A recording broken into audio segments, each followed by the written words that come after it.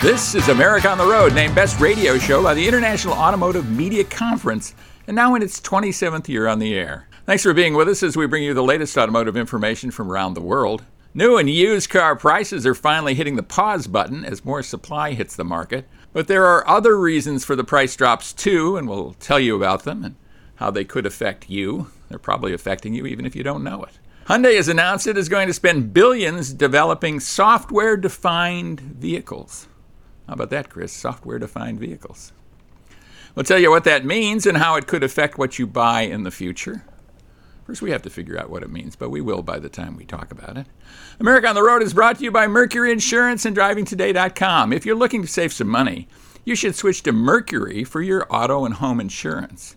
Californians save an average of $670 with Mercury, so imagine how much you could save. Got a quote today at DrivingToday.com/auto insurance. That's drivingtoday.com/auto-insurance. We're a show that leads the league in hyphens. Chris. I'm Jack Nerad. With me is co-host Chris Teague. Bearded Chris Teague, looking very dapper. Chris lives at one end of the country. I live on the other. And each week we get together to talk about cars, the car industry, and how you can get the most out of your car dollar. Chris, I'm curious. We haven't talked for a week. You had a week off. How are things going in Maine? Are the trees changing color? Has it snowed? What's going on? I'm going to take the camera and show you everything is bright orange outside right now. The leaves are beautiful. Have not snowed.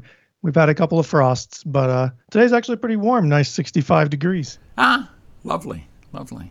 Well, we've had some rain here in Southern California, which, makes the papers here. I guess there aren't papers anymore. It's lead on the news. People are tweeting about it. What's your road test vehicle this week? I drove the Acura Integra, Jack. Super exciting car, manual transmission. Can't wait to talk about it. Wow, 2023 Acura Integra. I like that name coming back. In the road test segment, I will be road testing the all-new 2023 Kia Niro EV. I just had a chance to drive it here in Southern California, and I drove it along with some of the top Kia product planners. I put them in the passenger seat. I made one of them kind of sick to his stomach. I think it was my driving rather than my talking, but I'm not sure which. But I'll have their insight into cars, too. We have a great interview for you, too. Tavon Brooks is our special guest. He's Vice President of Product Management at Jeep, and we'll be talking about the all-new long-wheelbase Wagoneer L. I drove that up in Montana not long ago. But before we do anything else, we'll be bringing you some of the most important auto information from around the world. So stay with us. With Chris Teague, this is Jack Nerad, and stick around for more on America on the Road. Welcome back, everybody, to America on the Road with Chris Teague. This is Jack Nerad back with you. We're glad Chris is back with us after Matt DiLorenzo subbed for him last week. And great to see him. Great to talk to him about what's going on in the car industry. This is a news segment. One of the big pieces of news this week is Hyundai's announcement that it's going to be spending $12.6 billion. Gee, that's a lot of change. That's a lot of money to create software-defined vehicles. And I think you and I both have the same understanding of what that is, Chris. But what's your take on this whole effort, software-defined vehicles? Well, it's an effort to turn your car more into an ecosystem, a technological ecosystem like your phone with apps and services. And I would assume there's some subscription services that are going to come along with that. But essentially, it puts the car in a modular technological state so you can kind of pick and choose what you want to use, I'm guessing. At least that's the case with some of the concepts I've seen, Jack. I think they'd love to have subscriptions. Subscriptions are great, for the business. I don't know if they're great for people, but subscriptions where people are paying monthly, maybe for services they never use. And in the car situation, you might be paying for navigation on a monthly basis with a subscription. You might be paying for your heated and ventilated seats. There's just so many things that they can charge you for if you let them.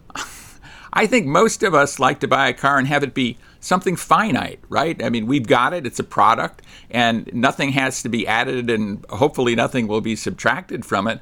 But in this way, we buy the car at substantial cost, and then there's a bunch of things that we have to pay monthly. I'm not really that comfortable with this idea. Yeah, I know. I mean, I'm leasing a Volkswagen right now, and I know that the statements that come every month are enough of a problem, not a problem, but they don't make me happy to see the statements in the mail. I can only imagine seeing another bill for Apple CarPlay, heated seats, navigation, and everything else on top of that. Yeah. I guess the upside is maybe you can cancel some of this stuff if you never use it. Like if you never use your ventilated seats, you go out, well, I don't need that. You can turn that off. Feel free to do that. I think all of us have, I certainly do, have apps and subscriptions that I'm paying for that I don't use at all. And this goes back to the whole, workout gym kind of thing, where the best customer for a gym is the customer who has a subscription and never shows up, right? Nothing can go wrong. It takes nothing. And in this instance, you can have all these things in your car where you never use, but you're paying for them on a monthly basis. It's big-time cash flow for the car companies. Yeah, I just did the exercise a couple of weeks ago. I cleared out, I think, almost $100 a month in just junk that I was paying for that I don't use. So that would definitely be me paying for the heated steering wheel or whatever that I never use. Yeah, I mean, I'm wondering what the upside is for the consumer. I guess you can add stuff that you haven't gotten when you purchased the car. That could be positive. Certainly over-the-air updates are good, but I think most companies are doing over-the-air updates now for free. So to suddenly have to pay for over-the-air updates for, say, maps or something like that, again, it's a bit of a head-scratcher. Yeah, I guess you can understand if the price of the vehicle up front was substantially lower, but as we've seen many times recently, that's not the case. So, well, we'll see how that goes. They're going to spend $1 billion to figure it out, so we'll see.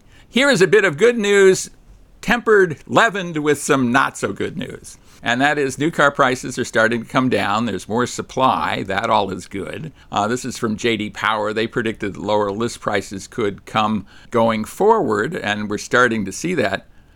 The bad news is interest rates are up.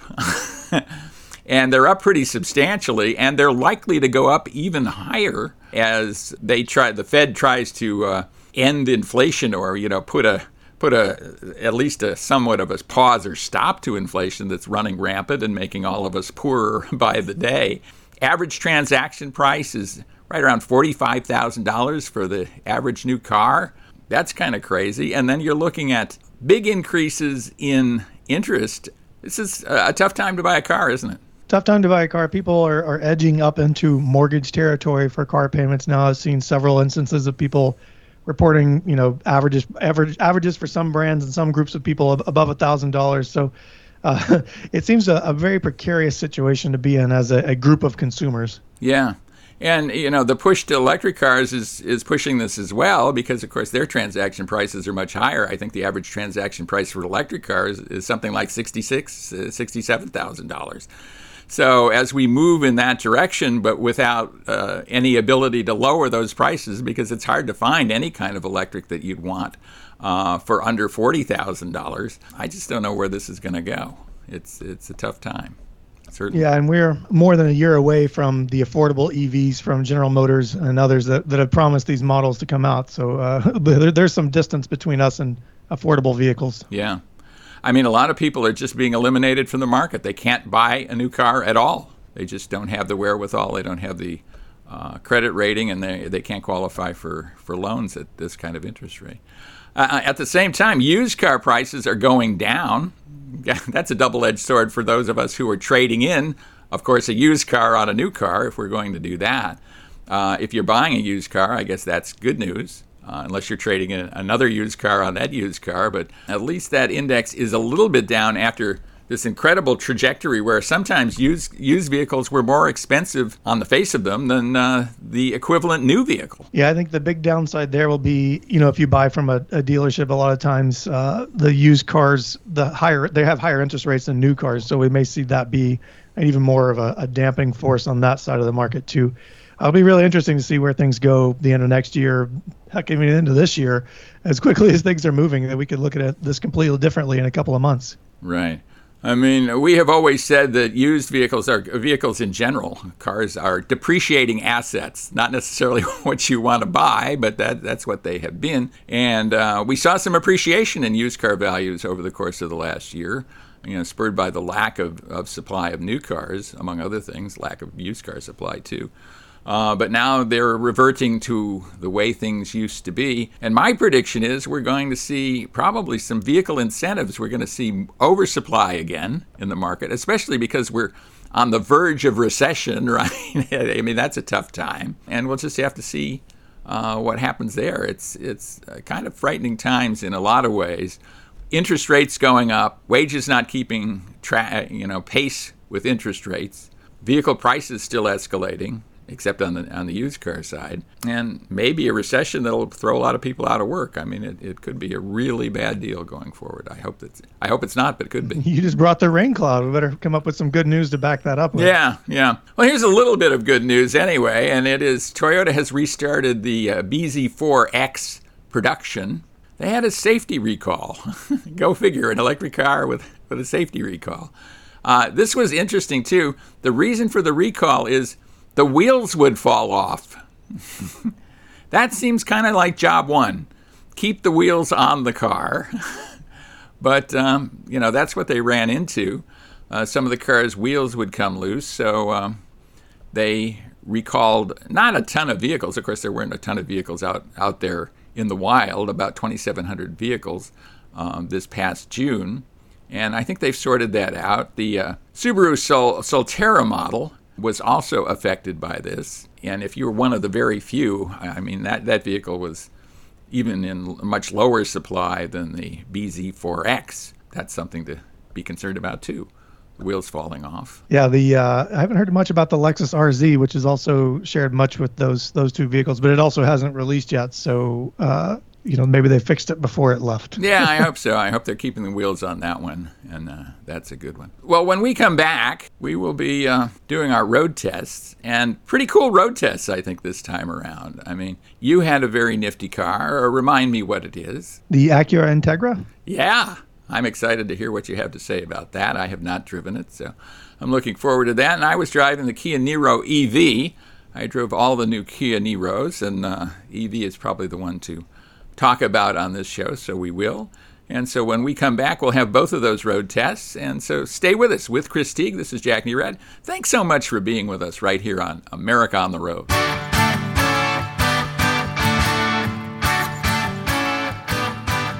Welcome back to America on the Road with Chris Teague, Jack Nerad with you, and it is road test time, and we have cool vehicles to road test, and I guess one of them is kind of a crossover SUV. I was going to say this is a non-SUV segment, but I guess you could describe the Niro as a crossover SUV in the broadest sense.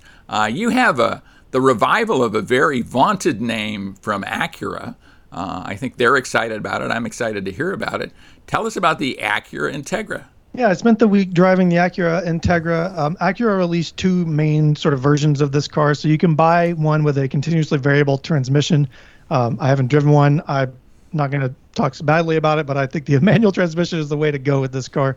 I drove the A-Spec vehicle with technology package. It had about a $37,000 starting price. This vehicle, it's got a 1.6-liter turbocharged four-cylinder engine. It makes 200 horsepower. It's 1.5 liters, sorry, not 1.6. Through a 5-speed manual transmission to the front wheels. It's not the quickest car around. It does 0 to 60 in around 7 seconds, but I think that's not ever been the point of the Integra. It's always been more about balance, handling, and sort of a lively attitude, which this car has in spades. So it shares a lot with the Honda Civic, Jack, and I'm going to ask you in a second if you've driven the Integra as compared to the Civic, but sitting inside and the driving sensation is a lot like a Civic Si, but it's a little bit more upscale. Jack, have you driven both, and what do you think? I have not driven the new Acura Integra. I just haven't been behind the wheel of that yet, so I'd love to do that. I've been talking with the Honda Acura people about getting behind the wheel of that, actually. It is nominated it's one of the semifinalists in the North American Car of the Year, so I will be testing it probably in a week or so when I'm in, I guess next week when I'm in Michigan. I'll have a chance to get behind the wheel, I hope. But I hope to have a longer stint in it, too. I mean, it has always been kind of the zooty Civic Si, right? I mean, the polished up and cool Acura version. And that's still the case here. There's a lot of Civic that comes through in the driving experience and the sound and the feel. But it's got an Alcantara and leather interior in bright red, I might add. So very flashy inside, very comfortable. But back to the driving. I'll just say the 6-speed manual here, Honda and Acura, they do such a good job making the feel of the manual transmission. It's perfectly notchy. There's not too much resistance. It's very easy to find your gear. The clutch is very, very intuitive. You kind of jump in and you automatically know how things are supposed to feel, and that's how it goes from there on out. There is rev matching on the downshift here, so you can kind of takes the brain out of it. I think I said is how I described it with the Civic a while back. Makes downshifts a lot easier. And just the tactile experience of this car, it makes the right noises. It has the right amount of sensation in the steering wheel. There's good feedback. Just like a Civic, it feels lively and ready to go. And that's kind of the attitude that I look for in this car, and it's one that I'm glad that I found. Yeah, no, that is exciting. Yeah. Yeah. And on the inside, you get all the same things that make the Civic very useful, except for here you've got a big hatchback too. There's 37.4, I had to look at my notes, 37.4 inches of legroom in the back seat, Jack. So me at 6 feet tall, I've got 2 kids in the booster seats now in the back seat. We threw my dog back in the back seat. Everybody had plenty of room. The headroom is a little lacking in the back. It's 36.4 inches. The roof slopes. Looks great outside, but it does take some of the practicality away inside. There is a 9-inch touchscreen display. The 7 inches standard. Mine had the 9-inch. The vehicle had a 5.3-inch available touch head-up display, a 10.2-inch digital gauge display. This is configurable, but not to the degree that like a Volvo or a BMW is, where you can move maps and things around in there. But plenty of information. It's very easily visible. Honda did a really good job. Acura did a really good job with that. But as a practical car, Jack, I'll just wrap up by saying I think, people talk about the similarities between this and the SI and being disappointed that it is sort of a zooted up SI. But as you said, I think this is the attitude that it's always had, and they nailed it right on the head with this car. Practicality, the trunk is really big in the hatchback. You got plenty of back seat space, a lot of great small item storage. So from a usability standpoint, I could get away with this with a family of 3 or 4 people. So you get your performance and you can carry people too. So I don't think there's much to complain about in that regard. Yeah, I'm really surprised that they haven't had this all along, right? I mean, the Integra was such a mainstay for them, really was one of the cars, along with the Acura Legend, of course, that put Acura on the map, and then they kind of walked away from that nameplate and they went to different kind of naming culture and all that kind of stuff, different structure there, and it just didn't seem to play. So I'm glad to see them coming back to this, and hopefully it'll do some good for them. I agree. Yeah. Well, I was driving a vehicle that is really an interesting experiment, I think, from Kia. Kia, of course, wants to be a leader in electric vehicles globally. That's their stated goal out there. And the 2023 Kia Niro EV is the value-priced portion of its 1-2 punch into that market in the American market. Of course, they have the EV6, which is kind of the up-level thing in that market. Nice little, kind of a crossover SUV. I mean, it's hard to describe what the EV6 is. It kind of looks like a sedan from one angle, and maybe you could say it's a crossover from another. The Niro EV is more definitely crossover, I guess, but it's small. It's a very small crossover. It is their value-priced battery electric offering, if you call something 40,000 plus value-priced, and can be well more than that. But there are also the hybrid and plug-in hybrid versions of the Niro. I got to drive both of those as well. And the hybrid will actually be the one that's the big volume seller. It's much, much less expensive, has virtually all the attributes of the EV. Of course, it's not zero emission and all that, but it is cool. So let's talk about the EV. Certainly, this is the second generation of the Niro EV. They had one before. This kind of continues in that tradition. The EV6 is based on a global battery electric platform. This is based in a platform that can also be obviously conventionally powered and we use hybrid power as well. It's not offered in the same trims. The EV is not offered in the same trims as the HEV and the PHEV. They have conventional name trims, LX, EX, and SX. The EV has the Wind and the Wave trims. Isn't that just green of them? I thought so. Yeah, it's fine. It's funny. It doesn't. They did it with the EV6 too. Those are just so, and Ford's now doing it with the Bronco and the Mustang Mach-E. These trims that aren't necessarily tied to like a sporty feeling with the car. I like it. Yeah, it's kind of interesting, and the ethos. I get that. I mean, the federal government and the Congress, I guess the president as well, threw them a big curveball, giant curveball. I mean, it broke from here to there. This was a massive curveball with the Inflation Act, which eliminated what they thought would be a $7,500 tax credit that would go to each of their buyers. And now those buyers will not receive that. So as of us talking to one another right now, they haven't priced this vehicle because they don't know what to do about that. Suddenly they're liable to be very non-competitive. My guess it will be somewhere around $42,000. Certainly not cheap. It does have nice stuff in the heavily equipped Wave trim. It has a power-operated sunroof, heated and ventilated, perforated vegan leather front seats. Don't you love that term? Vegan leather. I'm not sure what that means, but it's not leather. It's not from a cow. 6-speaker Harman Kardon premium sound. So they kind of zooted up a little bit. This would probably be priced around $45,000, $50,000. It has to be less than the EV6, which also is not getting the tax credit, so maybe its price will go up. I mean, we've seen the price of, say, the Ford Lightning just rocket up. So that might happen too. This is a hatchback vehicle, 5-passenger. I think a good-looking vehicle. It's a little longer than the previous Niro. Overall length is up by 2.5 inches. It has, I think, better packaging these days. It has thinner front seats. They use high-strength steel to make the seats, so it adds a significant amount of rear legroom, which is great. More cargo area. They have increased the cargo area in the EV from 18.5 cubic feet to 22.8 cubic feet, almost on par with the HEV, so that is good. And with the seats folded, 63.7 cubic feet. So this is a vehicle that's not very long that has just an enormous amount of cargo space. And pretty fun to drive, I think. This has more horsepower than most of the vehicles in the Niro lineup. It is the most powerful of the vehicles in the Niro lineup, right around 200 horsepower. The HEV only has 139 horsepower, so you can see there's liable to be a pretty significant difference. The fly in the oatmeal there is it weighs a heck of a lot more. It weighs 700 pounds more. So you're carrying two really heavy people around with you when you're driving with it empty. But it handles pretty good. These are all front drive vehicles. From what I've told you and what you know about this, what's your take on what Kia has done here, Chris? I think they've done about as well as they could given the platform that the vehicle rides on. There are a lot of compromises that sometimes come up when you jam a battery into what used to be a gas vehicle platform.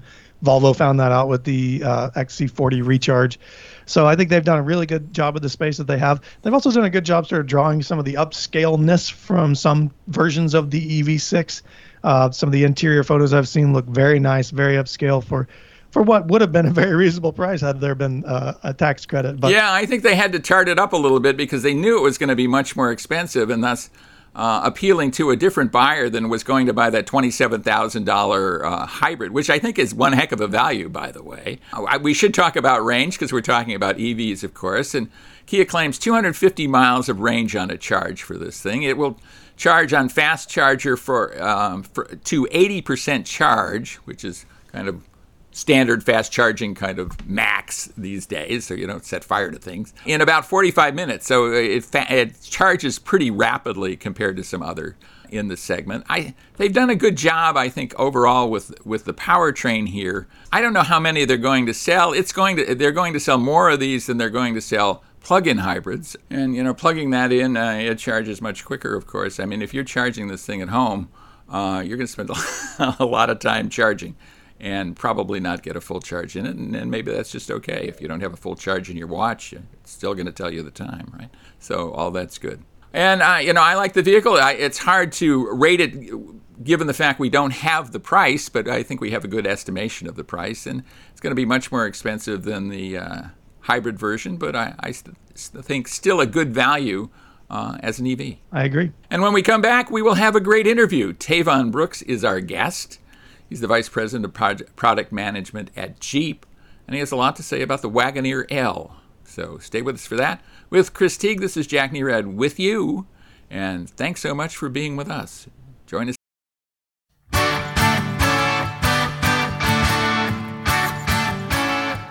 Welcome back, everybody, to America on the Road. Jack Nerad with you. We're in Montana with a terrific guest talking about a terrific vehicle, the all-new Wagoneer and Grand Wagoneer. Kind of from Jeep, right? Well, it is. Yeah. It is. Tavon Brooks is our guest here. And or I guess I'm your guest in some ways, but thanks so much for being on the program. No, thanks for having us. Tavon is Vice President of Jeep Product Marketing here in North America. Big job, fun job, and you get to be in places like this. Marketing a great vehicle like this. What excites you about Wagoneer and Wagoneer L in particular, the long wheelbase version? Yeah, well, we launched Wagoneer a year ago, and for us it's a premium extension of the brand, and I'm so thrilled that we've had success so far with the model. I mean, we're number 2 in terms of share amongst all the short wheelbase vehicles, and so I'm excited what we've done so far with the vehicle. Now we've stretched it. And a lot of people ask me, well, why did you take already a big vehicle and stretch it even more to make it longer and bigger? And it's quite simple. Like 30% of the segment actually shops for more cargo space in the 40 cubic foot range, and they do not shop in the lower. And you couldn't even reach these people if you didn't make the vehicle bigger, right? I mean, that 30% would be lost to you if you didn't do that. Right, and for sure, because when you look at how they use the vehicle, so they use all the seats, and they take road trips, and so they need the space to put all the stuff. And so the cubic feet that we have in the standard wheelbase is quite frankly not enough. They need more. So that's why we did the long wheelbase. Yeah, well, and you have real world experience with this, right? You've got a big family. I've got a big family. I got a 5-person family, all girls. I think you've got a 6-person family, all girls. Tell us about traveling with women, right? I do. I mean, well, it's with women, it's anybody in general. Like, you want to bring all the stuff you think you need, and so like I feel like and a little more, and I feel like with my kids, I'm looking at them and I'm saying, well, it's just a weekend trip, and we have all this stuff. And for me as the dad, I feel like I'm the one that has to pack the vehicle, and so get all the stuff ready. And just in my past, when I've used when we went to travel, like, we always ran out of space. And so, but with the L, I'm telling you, like, with that amount of cargo space, like, you'll find yourself putting in more stuff just to make this, the open space you have, just to fill the cargo area. Yeah. So let's backtrack a little on Wagoneer, because this is a segment you haven't been in maybe forever, but certainly in this kind of space, right? This size of vehicle, 3-row vehicle. It's always kind of, Jeep's done it a couple of times, not particularly successfully. This time around, absolutely successfully. What's the rationale to go big like this in that? Well, I mean, to be quite honest, we started this back in the 60s when we launched the Wagoneer at the time. Like, we started what it meant to be a large premium SUV, and we exited the market 30 years ago, and now we're back. So, but we see a lot of, at least in the data that I look at, a lot of our customers who are in Grand Cherokees at some point have growing families. They're getting bigger. They want more space. We did the L, which is great. But then as your kids get bigger and bigger, you start to have more and more things. You need a larger vehicle.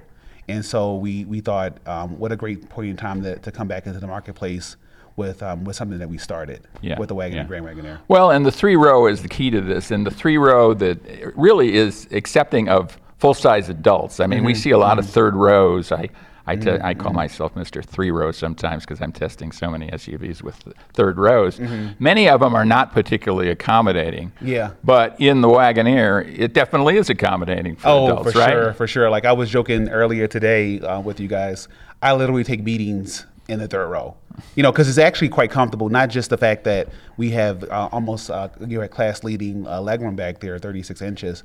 But I feel like I can sit back there, recline the seat, put my laptop on the center console in the 2nd row, and have a meeting like I'm sitting in my office at home, And so, like, I'm really proud of the 3rd row package. And in fact, when as a selling point of the vehicle, we have a lot of customers that come in from other models, and we tell them first thing, get in the third row, because they know, like, once they get back there and they see how better our package is, they understand why we did what we did, and why we're selling, how we're selling today. Right. Yeah. And with the longer wheelbase version, access is even better, right? You have a longer rear door, which helps you. We did, It's the vehicle's 12 inches longer, I think, than the... Yes, it's 12 inches longer. The wheelbase is 7 inches, and then 5 inches to the cargo. So that allowed us a little bit more space to allow easy access in and out of the third row. Yeah. But the real key is the added cargo space, right? I mean, that's something you had to have. Is it for commercial use too? I mean, we see a lot of these vehicles, or vehicles of this size,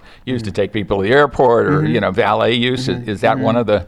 That is one of the use cases for sure, and we're dabbling in that ourselves. But yeah, the longer wheelbase is more, could be used for, we're saying black transport, executive transport type of thing.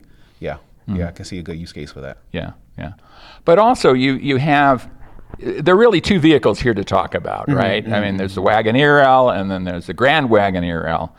Describe for our listeners the differences. Between the two? Yeah. And there's stock differences. So the Wagoneer is more what we call more mainstream large. So it's more for your family. It's 8-passenger seating. It's more focused on safety with all the suite of safety features that we have. The Grand Wagoneer is, in fact, what it's called. It's the Grand. It's the more premium model. It has the more upgraded engine. Even to the small little details of how the exterior design is done with the, I think they showed you today with the grille surrounds and the lighting and stuff like that. It's meant to give you more premium. They showed us their etchings, right? Yeah, the etchings. Yeah, you can see American written in the grille. But just how the attention of detail that is paid attention to when we did the Grand shows you that that's who we're going up against. We're going up against the premium part of the segment. Right. And so that's what it's meant to do. Yeah, so in some areas, I guess with the Wagoneer, you're probably looking at the Chevy Tahoe as a logical competitor. Ford Expedition is another logical competitor. And then you're looking at Cadillac Escalade and those... for the Grand side. For the Grand side. Yes, pretty much. As logical competitors. Certainly, infotainment is important. And Wagoneer has done a great job with that. Tell us a bit about your take on infotainment and how important that is. Yeah, I mean, well, in the Grand Wagoneer, we have 75 inches of screen. So that tells you how important we think it is to have a nice infotainment package. But no, it's for us, we put in the same radio, the upgraded R1 radio that's in the Grand Cherokee. And so we find that our customers love it. It's very easy to use, very intuitive. And even with the passenger screen, so we have on the passenger side a screen that the passenger can watch Netflix from or mirror their phone. I've even admittedly mirrored my computer screen. I can plug my laptop to it, and it mirrors the screen as a second monitor. So we take that very seriously, giving customers something they can use, and that's really made for them. So yeah, and basically have all the comforts of home, if not more so, or the entertainment from home with Fire TV, streaming services, multiple streams in the same vehicle, so you don't have arguments about what to watch. Right. All of those things are really good features. It is, and I'm even thinking about, like, anecdotally for me, I have a Grand Wagoneer myself. And I've noticed, like, an eerie silence, like when the kids are in the car, it's a phenomenon so cool to watch. Like, they all get in, they all put on their headphones. I got one daughter on this screen, the other daughter's on that screen, my wife is on the passenger screen, and I can just focus on driving. Just get to where I go, and no one's arguing about anything. So it's a great package that we have. Yeah. And new powertrain, really interesting powertrains for this vehicle. Walk us through that. Yeah. So we have two new engines, the Hurricane and Hurricane 510. The Hurricane is for the Wagoneer.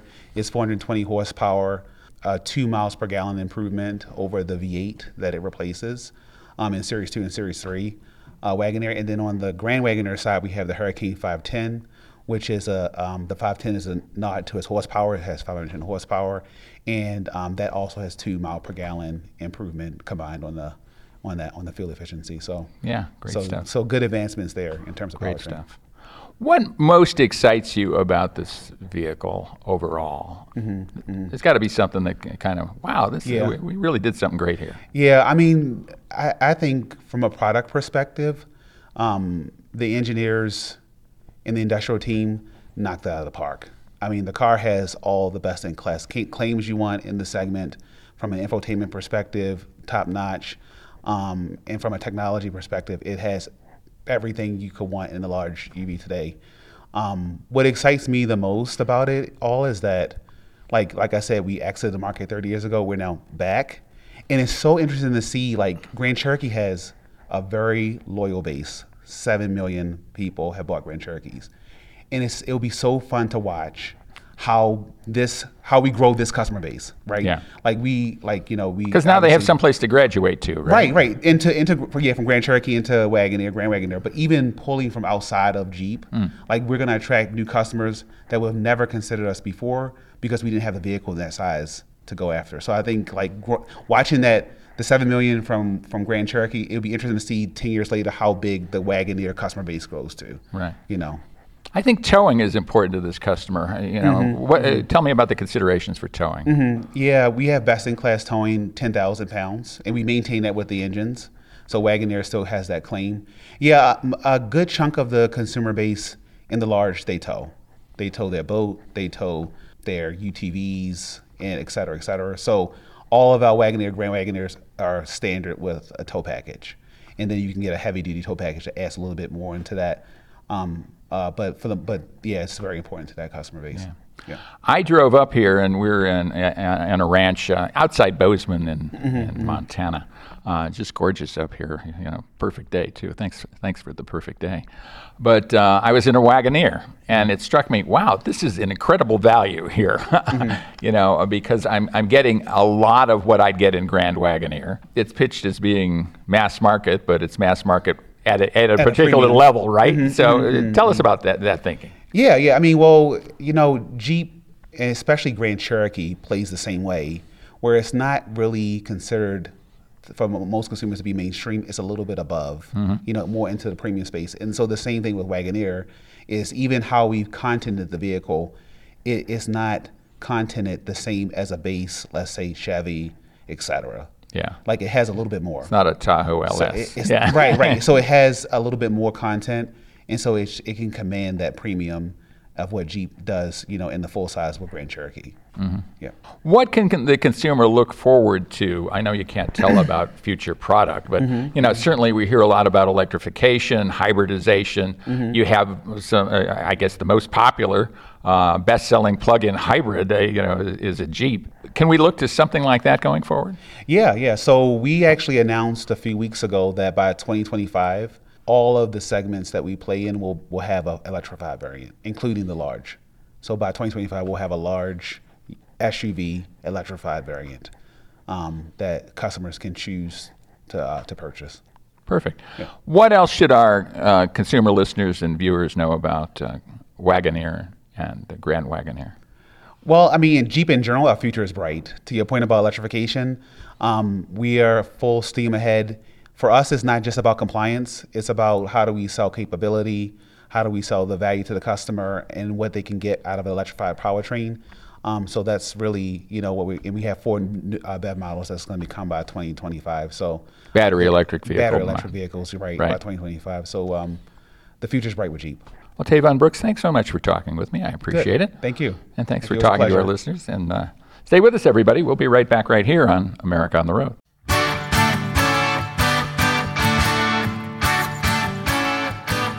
Welcome back to America on the Road with Chris Teague. This is Jackie Red with you. It is listener question time.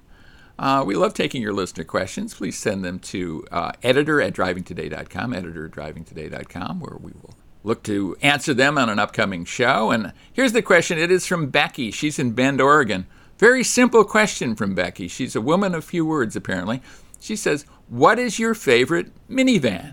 And I do love a good minivan. You do? Becky, my favorite is going to be 2 of these, and I'm kind of I'm torn between these 2, the Kia Carnival and the Toyota Sienna. I think the Kia Carnival has great styling. It's a really nice interior and great tech. The Toyota has a hybrid powertrain, all-wheel drive, and a nice interior as well. So I think it really depends on if you need all-wheel drive and want a hybrid. You can just go for the Toyota, but my favorite is between those two, the Carnival or the Sienna. You know, you stole my too, Chris, and we have not collaborated on this before we answer this question, but those are the exact two that I was going to identify. The Nerad family spent a week in Texas in September, right around Labor Day, and the vehicle choice there was the Sienna minivan, and I just fell in love with that thing. It was so good all around. We drove all over the place. We drove from Fort Worth down to Austin and back. We were at a lake house around Dallas for a while. We did a lot of driving with 5 of us, three women and their luggage, or I guess 4 women, three daughters and my wife and their luggage, which was a ton of luggage, and we got it all in there somehow. So it was just superior. And the Kia Carnival, beautifully finished, almost like a limousine inside, depending on how you get it fixed up or what trim level you get. So those are really superior, which is interesting that we don't mention a couple of the go-tos, which are the Honda Odyssey and the Chrysler Pacifica. There's nothing wrong with those either. I just think that that Kia and Toyota did such a great job with the latest redesigns. It's hard to ignore those two. Yeah, they're just terrific minivans. And, you know, I can't say enough about the Sienna, and I haven't spent as much time in the Carnival, but the Sienna was perfect, I'll tell you, for that family of 5 with all their stuff. Just awesome. Well, I think that's our show for this week. And Chris, I'm so glad to see you. So glad to have you back on the show. Thanks so much. Thanks for letting me come back. And I will say, everybody, if you like what you heard, please check into the sportsmapradio.com website. There you can find our show on the Saturday morning schedule. You can also find our podcast on all the major platforms and a radio formatted version of the show. Yeah. We're on YouTube these days, too, and that's kind of fun, and that's good. We want to thank the SportsMap Radio Network stations for carrying our show, and most of all, we want to thank you all for listening to America on the Road. We appreciate it, and we hope you join us again next week for another edition of America on the Road.